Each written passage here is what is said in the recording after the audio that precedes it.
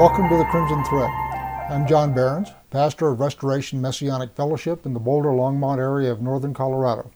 Our website is crimsonthread.com.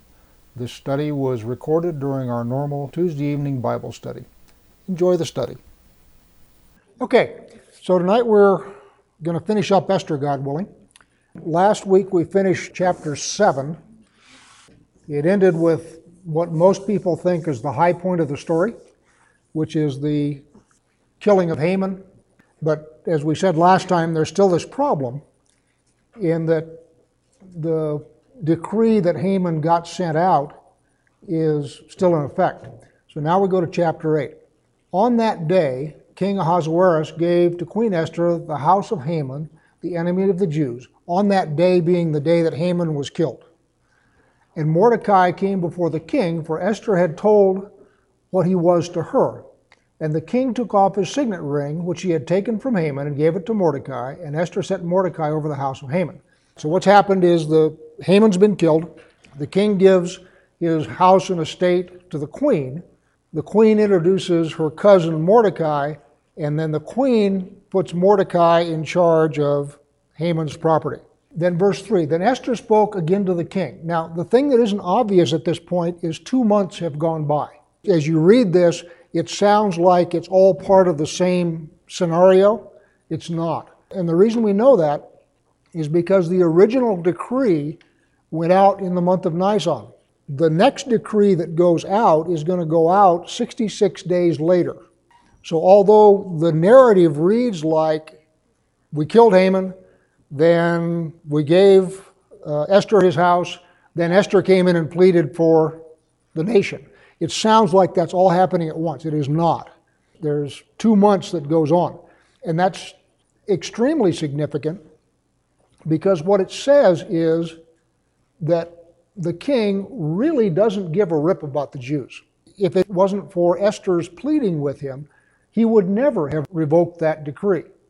And there's still people out there that are licking their chops at the prospect of being able to eradicate the Jews in their neighborhood and take over their property. If you go back to Daniel, same empire, different emperor, different era, we have something similar, which is the king's advisors had mousetrapped the king into signing a decree that if anybody worshipped anything other than the Persian gods, he was to be thrown into a lion's den. Daniel didn't make a big fuss about it, but he continued to pray in the normal way 3 times a day. And he did it in his house, but he did it with the windows open. In other words, he wasn't hiding it, but he wasn't doing it out in public either. He wasn't trying to make a point, but he was not going to obey the decree. And so, of course, the advisors then go to the king, I think it's Darius, and said, you know that decree you signed, O king, the one that can't be revoked? Well, it turns out this guy Daniel is violating that decree, and according to your decree, O king, he needs to be thrown into the lion's den. Darius's response is very different from Ahasuerus. I'm now in Daniel chapter 6, verse 14. Then the king, when he heard these words, was much distressed, and set his mind to deliver Daniel. And he labored till the sun went down to rescue him. Then these men came by agreement to the king and said to the king, know, O king, that it is the law of the Medes and the Persians that no injunction or ordinance that the king establishes can be changed. When the king finds out what he's been trapped into, he is very upset, and he does everything in his power to figure out how to get this thing reversed. And when Daniel finally survives his night with the lions, he is so ticked that he grabs all of the people who mousetrapped him and has them thrown into the lions along with their families. Ahasuerus isn't doing any of that. In fact, he's sitting around silently for 60 days while this decree is just sort of crunching along and people are getting ready and all that kind of stuff. He shows no inclination whatsoever to do anything about it. It's important to understand that this plea that Esther is going to make has got this gap in there during which time Mordecai can't make the request because Mordecai is sort of getting himself established as an advisor to the king. And in fact, you'll see later on he's doing things like establishing regular taxation and, basically doing a Daniel or a Joseph, where he's getting the empire sorted out and so it'll run right. Now let's look at Esther. So now we're down to verse 3 in chapter 8. Then Esther spoke again to the king. She fell at his feet and wept and pleaded with him to avert the evil plan of Haman the Agagite and the plot that he had devised against the Jews. When the king held out the golden scepter to Esther, Esther rose and stood before the king. All right, now notice this is very different than the last time this happened. In both cases, Esther comes into the king unbidden. He's obviously not asked for her here either, just like the first time she went into him. And in both cases, he holds out his golden scepter, which is to say, okay, she's not to be killed. In other words, I accept her coming into my presence. However, in the first instance, what he said was, what is your request? It will be granted you up to half of the kingdom. There is no such phrase here. She's back in his face and he is not pleased. He doesn't want to have her killed. He doesn't want to go through the queen search again. But this is not, my beautiful queen who I haven't been with in a month is so anxious to see me that she's risked her life to come into my presence and invite me and Haman to dinner. Now, she's come back into his presence uninvited, and he is obviously not quite so happy because he doesn't make this generous offer of, what is it you want, my queen? It will be granted to you up to half of the kingdom. That's missing. Verse 5, Esther rose and stood before the king, and she said, if it please the king, and if I have found favor in his sight, and if the thing seems right before the king, and I am pleasing in his eyes, let an order be written to revoke the letters devised by Haman the Agagite, the son of Hammedatha, which he wrote to destroy the Jews who are in all the provinces of the king. For how can I bear to see the calamity that is coming to my people, or how can I bear to see the destruction of my kindred? All right, now Esther is making 6 statements here. The first one is formulaic, if it please the king. So what she's doing there is appealing to his interests. So she's saying, if it please the kings, and if I have found favor in your sight. That's different. One is an appeal to his self-interest. In other words, if this pleases you, please do it. The second one is what the author of The Dawn calls boss politics. In other words, I'm coming before you looking for a favor, and you are the local ward healer, mob boss, whatever, and if you do me this favor, I will be in your debt. So it's useful to you to do me a favor in order to buy my loyalty. It's the politics of Chicago, if you will. I'm coming up to the boss to get a favor, but when I do, the boss knows now he's got a call on me in the future when he needs a favor. It's that kind of a thing. So the first 2 of these appeals have something in it for the king. The first is he may just want to do it, in which case it's in his interest. The second is he will put out a chip that he can perhaps call back at some future time.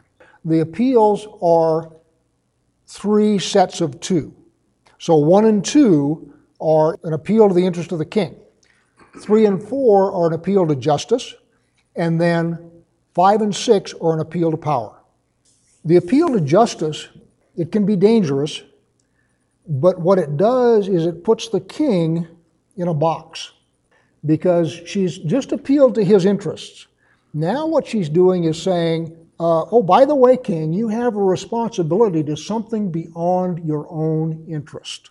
And to say that to a narcissist like Ahasuerus is a bit dicey. What she's saying is, if it seems right in your eyes, in other words, if my appeal resonates with your sense of justice, and oh, by the way, it should. So you've got the whole court there watching this, and she has just appealed to his sense of justice. In all of human society, but especially in the East, it's one of the things that is the mark of a wise and compassionate ruler, that his sense of justice can be appealed to. What you're doing is you're sort of lifting him above the thug level. In other words, this guy may have risen to power by being a thug and assassinating his predecessor and all that kind of stuff. But what you're doing is you're trying to lift him above that an appeal to justice. The second half of that is, if I am worthy, which is again an appeal to justice on her personal. In other words, not only is doing the right thing for the Jews the right thing to do, but I am coming before you and I am worthy of being heard. So that's the second set of three that she's making. And then the third one is an appeal to power. I cannot bear to see this evil. I cannot bear to witness this destruction. That's her third set of two. And I'm asserting that that's an appeal to power, and the question is, whose power? She says, I, Esther, cannot bear to see this evil. I cannot bear to witness this destruction. Her power. There's going to be trouble in the house, honey, if we don't get this sorted out. That's what she's saying. She has demonstrated at this point that she is in fact formidable, because she has managed to take down the viceroy of the empire without him even knowing what happened until he was dead. He has just had the experience several years before at this point of getting crosswise of his queen, having in that process then to go through the business of getting another one, which apparently he didn't care for. She has, as I say, proved herself to be formidable in her own right. And what she's saying is, if this goes by, I'm not going to be able to stand it. What that is going to play out as, he doesn't know. Certainly he can, quit visiting her quarters forever. But if he doesn't get rid of her, she's still ricocheting around the court doing stuff. Most likely he'd never see it coming. I mean, this guy is a narcissist, but he's not stupid. Having watched this babe in action one time, I don't think he wants to see her in action again. Anyway, what I'm suggesting to you is she's made three separate appeals. One to his interests, two to justice, and then third to power. She's basically saying, remember what happened the last time you got crosswise of the queen. Oh, by the way, remember what I did to Haman 2 months ago. Now, at this point, quite frankly, the king capitulates. And he does another one of his feats of political jujitsu. Remember when we had the confrontation with Vashti? And he did a lateral arabesque and turned it into, what do the advisors say when the queen refuses to accede to a request of the king? And he elevates this domestic spat to the level of state policy. He's about to do the same kind of thing. So let's look. 7. Then King Ahasuerus said to Queen Esther and Mordecai the Jew, behold, I have given Esther the house of Haman, and they have hanged him on the gallows, because he intended to lay hands on the Jews. So notice what he's just done. The reason I got rid of Haman was not because I was worried about him getting too big a head. I was worrying that he was getting too powerful. I was afraid that he might be moving on me. It's now this noble, he tried to kill the Jews, so I had him hanged. So now what he's done is he has shifted the whole thing, and so now when he capitulates and allows Mordecai to put out a new directive, it suddenly looks magnanimous on his part, and it looks like the just and the statesmanlike thing to do. But the fact of the matter is, he didn't do this on his own. Had Esther not come in, he never would have done it. And in this entire book, this man never makes a decision that isn't forced by someone else. There is nowhere in this story that the king takes independent action just because the king gets an idea and thinks it's a good idea and says, all right, this is the new policy and we're going to go with it because I just thought up a great new idea. He is always reacting because that's his nature. He wants to be liked. He wants to be revered. He wants people to look up to him. And if you start making decisions, you're going to tick somebody off. In point of fact, his wife has just backed him into a corner and forced him to act. And in an act of self-preservation, if nothing else, he has now switched it, made it look like what he did was noble. And now he is delegating to Mordecai the authority and the responsibility of writing the decree. But notice what he says. Verse 7 again. Then King Ahasuerus said to Queen Esther and to Mordecai the Jew, behold, I have given Esther the house of Haman, and they have hanged him on the gallows, because he intended to lay hands on the Jews. But you may write as you please with regard to the Jews in the name of the king, and seal it with a king's seal. For an edict written in the name of the king and sealed with a king's ring cannot be revoked. In other words, you go ahead and write your thing, but you will not cancel the previous one. I will suggest to you that in his mind, he's already done plenty for him. He killed Haman and he gave them his estate. What more do you want, kind of thing. So now at this point, the action leaves Esther and goes to Mordecai. Now, Mordecai has a problem. The problem is that there are lots and lots of anti-Semites in the empire. And the anti-Semites have been given the authority to do whatever they want with the Jews and take their stuff and kill all their families. It is not going to be enough simply to say the Jews get to fight back. Because what's going to happen if it's just the Jews get to fight back, you're going to have lots and lots of towns where the local Jewish population gets wiped out. And yeah, you may lose a few anti-Semites in the process, but these guys have been preparing for this for 2 months longer. They have got their appetites piqued. They have also got the tacit or explicit support of the local governments. So what he's got to do is he has got to change the dynamics of power. The thing about the book of Esther is it's all about power. And remember that when the edict went out from Haman, there wasn't anybody in the empire that stood up for the Jews. Nobody. You only get somebody to stand up against Haman when he's laid out horizontal on the queen's couch and the king is red in the face and is saying, "What are you doing?" At that point, somebody Harbona finally gets enough guts to come forward and say, "There's a gallows out there, we ought to hang him." But he only does that in response to what's an obvious shift in power. And it's obvious that Haman is out. Somebody else is going to be in. And maybe it'll be him, maybe it'll be somebody else. But it's now safe to take Haman down. Until that time, nobody says a word. So what Mordecai has to do is change that dynamic. He's got to make the whole power regime in the empire switch. That's his problem. All right, so let's see what he does.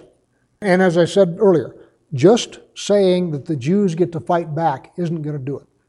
That's not going to be sufficient. So we're now down to verse 9. The king's scribes were summoned at that time in the 3rd month, which is the month of Sivan, on the 23rd day, and an edict was written according to all that Mordecai commanded concerning the Jews, to the satraps and the governments and the officials of the provinces from India to Ethiopia, 127 provinces, to each in its own script, and to each people in its own language, and also to the Jews in their script and their language. Now notice that this goes out to 2 sets of people, parallel sets of people in each of the provinces. It goes to the governing authorities in each province, but separately to the same province, another letter goes to the Jews, which of course makes sure that it can't conveniently get lost in the bureaucracy. So now we're down to verse 10, right? And he wrote in the name of King Ahasuerus and sealed it with the king's signet ring.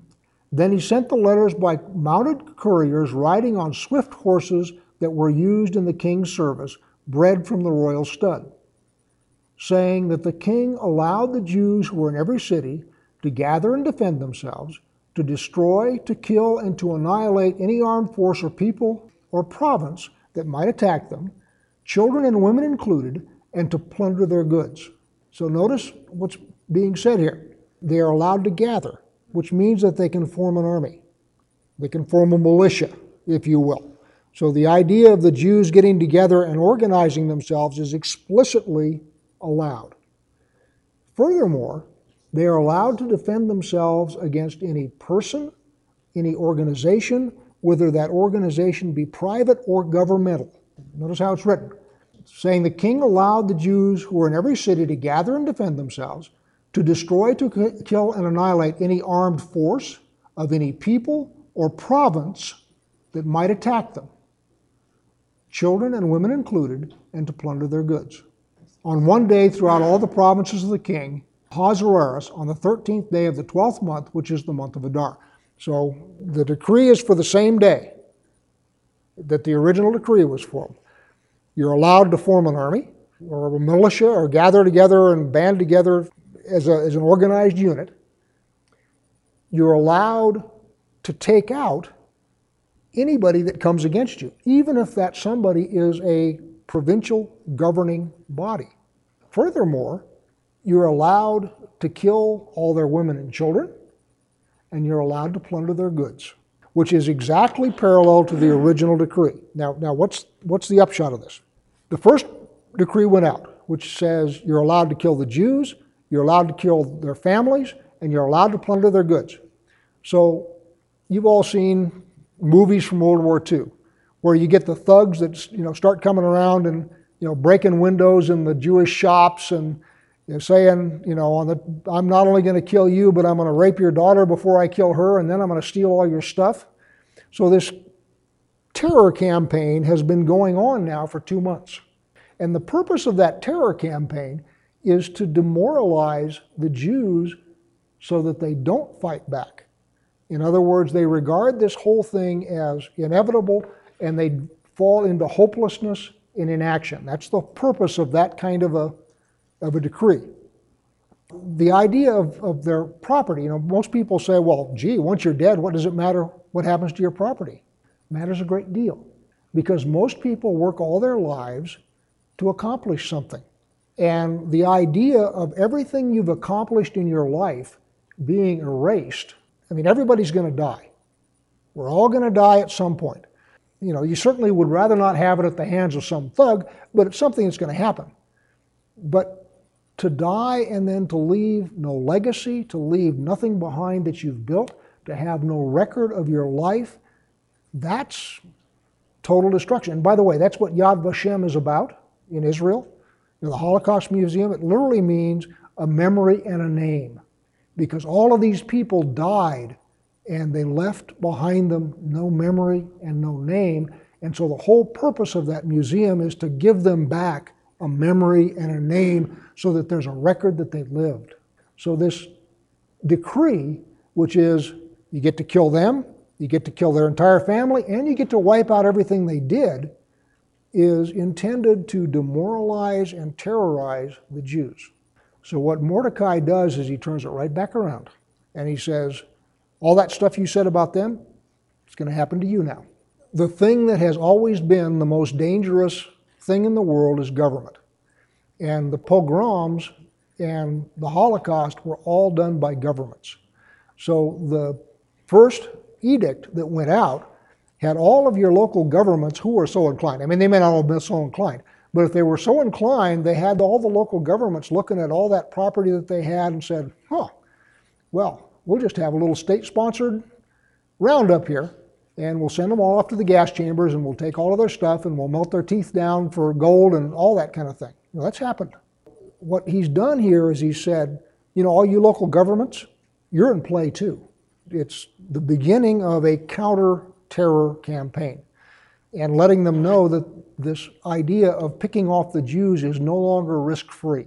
So that's thing one that he has done, is he sent this edict out, and that's his goal. And he's been very careful to send a copy both to the local government and to the Jews in every area. So again, there's no possibility that this thing will get lost through bureaucratic slip-ups. Verse 13, a copy of what was written was to be issued as a decree in every province, being publicly displayed to all peoples, and the Jews were to be ready on that day to take vengeance on their enemies. So the couriers mounted on their swift horses that were used in the king's service rode out hurriedly, urged by the king's command, and the decree was issued in Susa the citadel. Then Mordecai went out from the presence of the king in royal robes of blue and white, with a great golden crown and a robe of fine linen and purple, and the city of Susa shouted and rejoiced.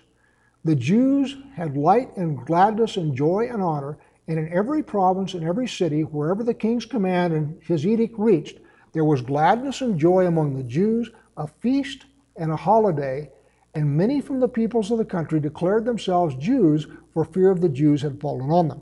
let's look at what he just did. He sends this edict off, and then he puts on his best dress uniform, and he struts out of the palace and into the Jewish quarter. What he's saying there is there's a new sheriff in town. And he goes and struts off into the Jewish quarter right through town, and everybody gets to see, oh, there's a new regime in power. That's thing one that he does. Thing two that he does is he has a celebration. And the Jews everywhere have a big celebration, which is a formal announcement, if you will. Oh, you know that campaign of terror that you guys were waging against us? Well, King's X, it ain't going to happen anymore. Instead of being a bunch of demoralized, fearful people, we are now a people who are unified, and we are going to have a big party as we get ready to fight back. What this is morale building, and it's also window dressing for the rest of the empire. Everybody can see now, oh, wait a minute, these aren't an oppressed slave people anymore. They are now someone who is organized and could be formidable.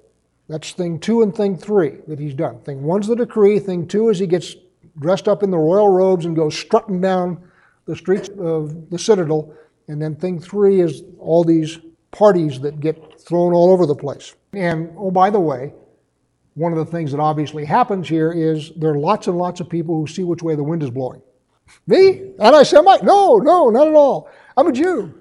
So the deal here is there are a lot of people who are just either neutral or going along with the thugs. In other words, the thugs who are the anti-Semites were riding high after the king's decree, and there's a whole lot of people out there that are just sort of going along, and those people are now falling away. So the only ones you got left are the real hardcore anti-Semites. 9.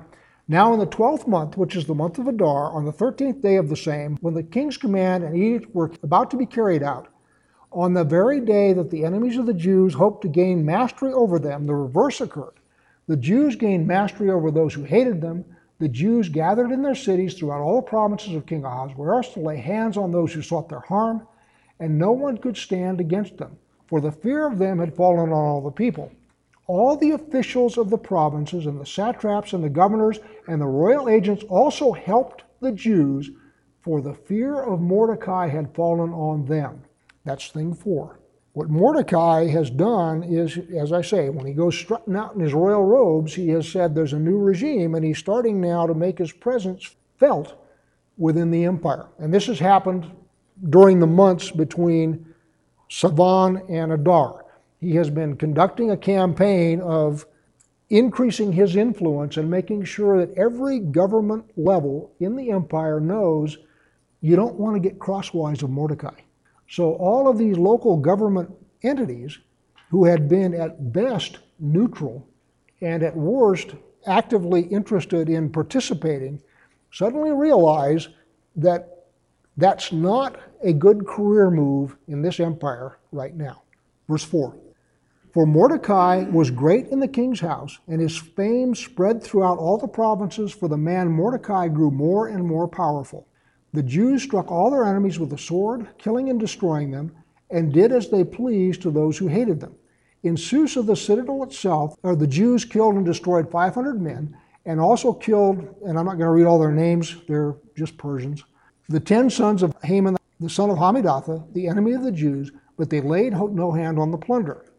That very same day, the number of those killed in Susa, the citadel, was reported to the king. And the king said to Queen Esther, notice what just happened here. Esther didn't go to the king. The king went to Esther. Now he's in a position of saying, what happened? How did it go? And the king said to Queen Esther, in Susa, the citadel, the Jews have killed and destroyed 500 men and also 10 of the sons of Haman. What then have they done in the rest of the king's provinces?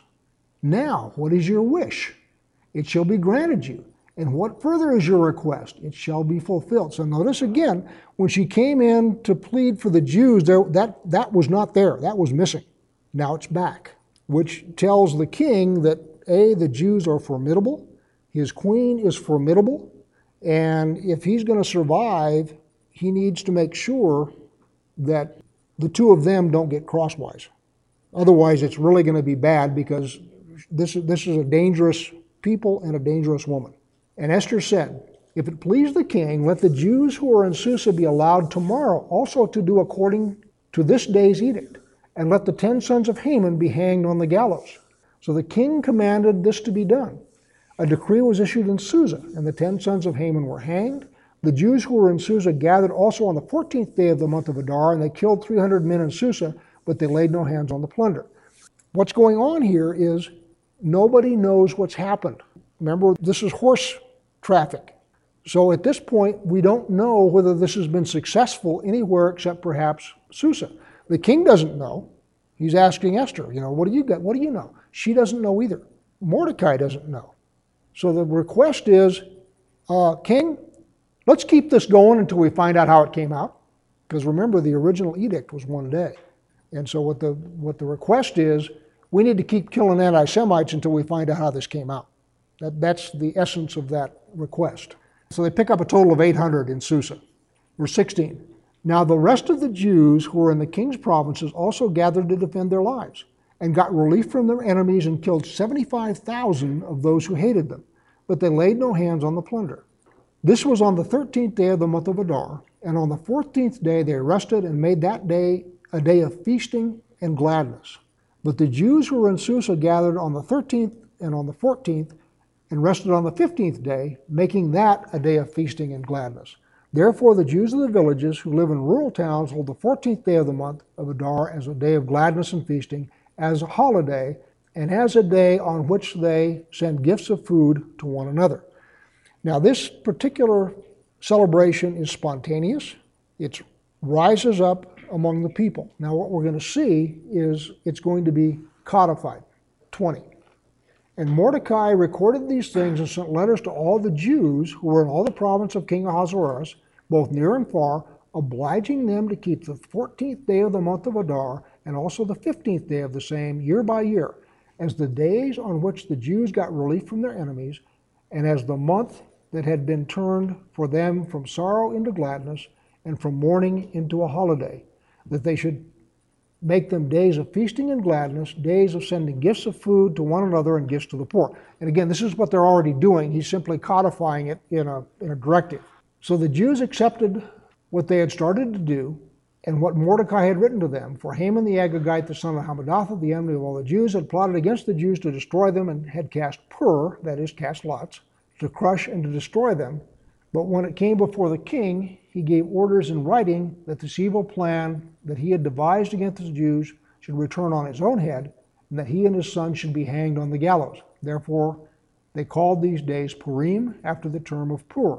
Therefore, because of all that was written in this letter, and of what they had faced in this matter, and of what had happened to them, the Jews firmly obligated themselves and their offspring, and all who joined them, that without fail they would keep these 2 days according to what is written at the time appointed every year, that these days should be remembered and kept throughout every generation, in every clan, province, and city, and that these days of Purim should never fall into disuse among the Jews, nor should the commemoration of these days cease among their descendants. Then Queen Esther, the daughter of Abihail, and Mordecai the Jew, gave full written authority confirming the second letter about Purim. Now notice what's happened. Mordecai has ratified what everybody did, said, let's do it, and now we have the queen under royal seal saying the same thing.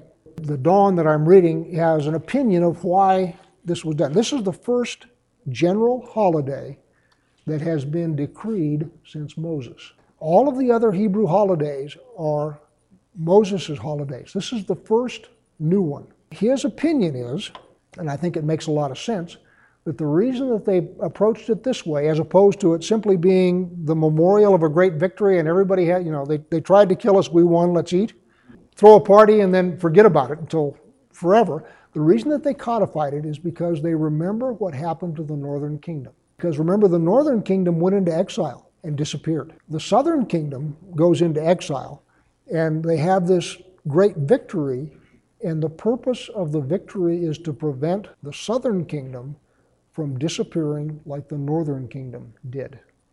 Hence, the first celebration during exile. buy that or not. It's the opinion of the author of the Dawn. I think it makes a great deal of sense because Mordecai has shown, as has Esther, extreme political savvy. These two are very, very sharp. And so the idea of there being a deeper purpose to this whole thing is, I think, probably pretty sound. But as I say, it's under the hand of the viceroy, and it's also under the hand of the queen. Verse 30. Letters were sent to all the Jews to the 127 provinces of the kingdom of Ahasuerus in words of peace and truth, that these days of Purim should be observed at their appointed seasons as Mordecai the Jew and Queen Esther obligated them, and as they had obligated themselves and their offspring with regard to their fasts and their lamenting.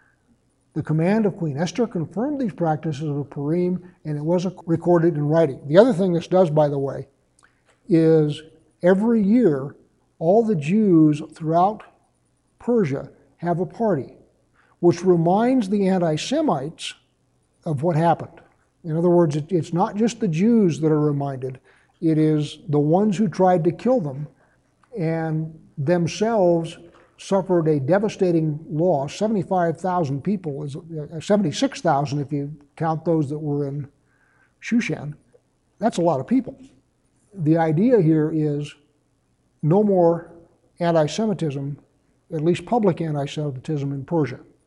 And as far as I know, and as far as the writer of the Dawn knows, there was no more. It takes a crushing defeat to get rid of something like that, because if you only rough them up, what they do is they go back and lick their wounds and plot their revenge. Whereas if you crush them, it's done. That was, by the way, the United States attitude in World War II. If we just rough them up, we're going to have to do this again in 10 years. One of the things you'll notice is it's been 70 years now since anybody's had any problem with either Germany or Japan. So the idea of Purim is a couple of things. As I said, the idea that you're keeping alive the community of the Jews, but the other thing is you are graphically reminding everybody what happens if you try and do something to them. Chapter 10. King Ahasuerus imposed tax on the land and on the coastlands of the sea. This is Mordecai that's doing this. Now, these things are disjointed. In other words, you have the narrative and then these other things. I think he's been doing all along.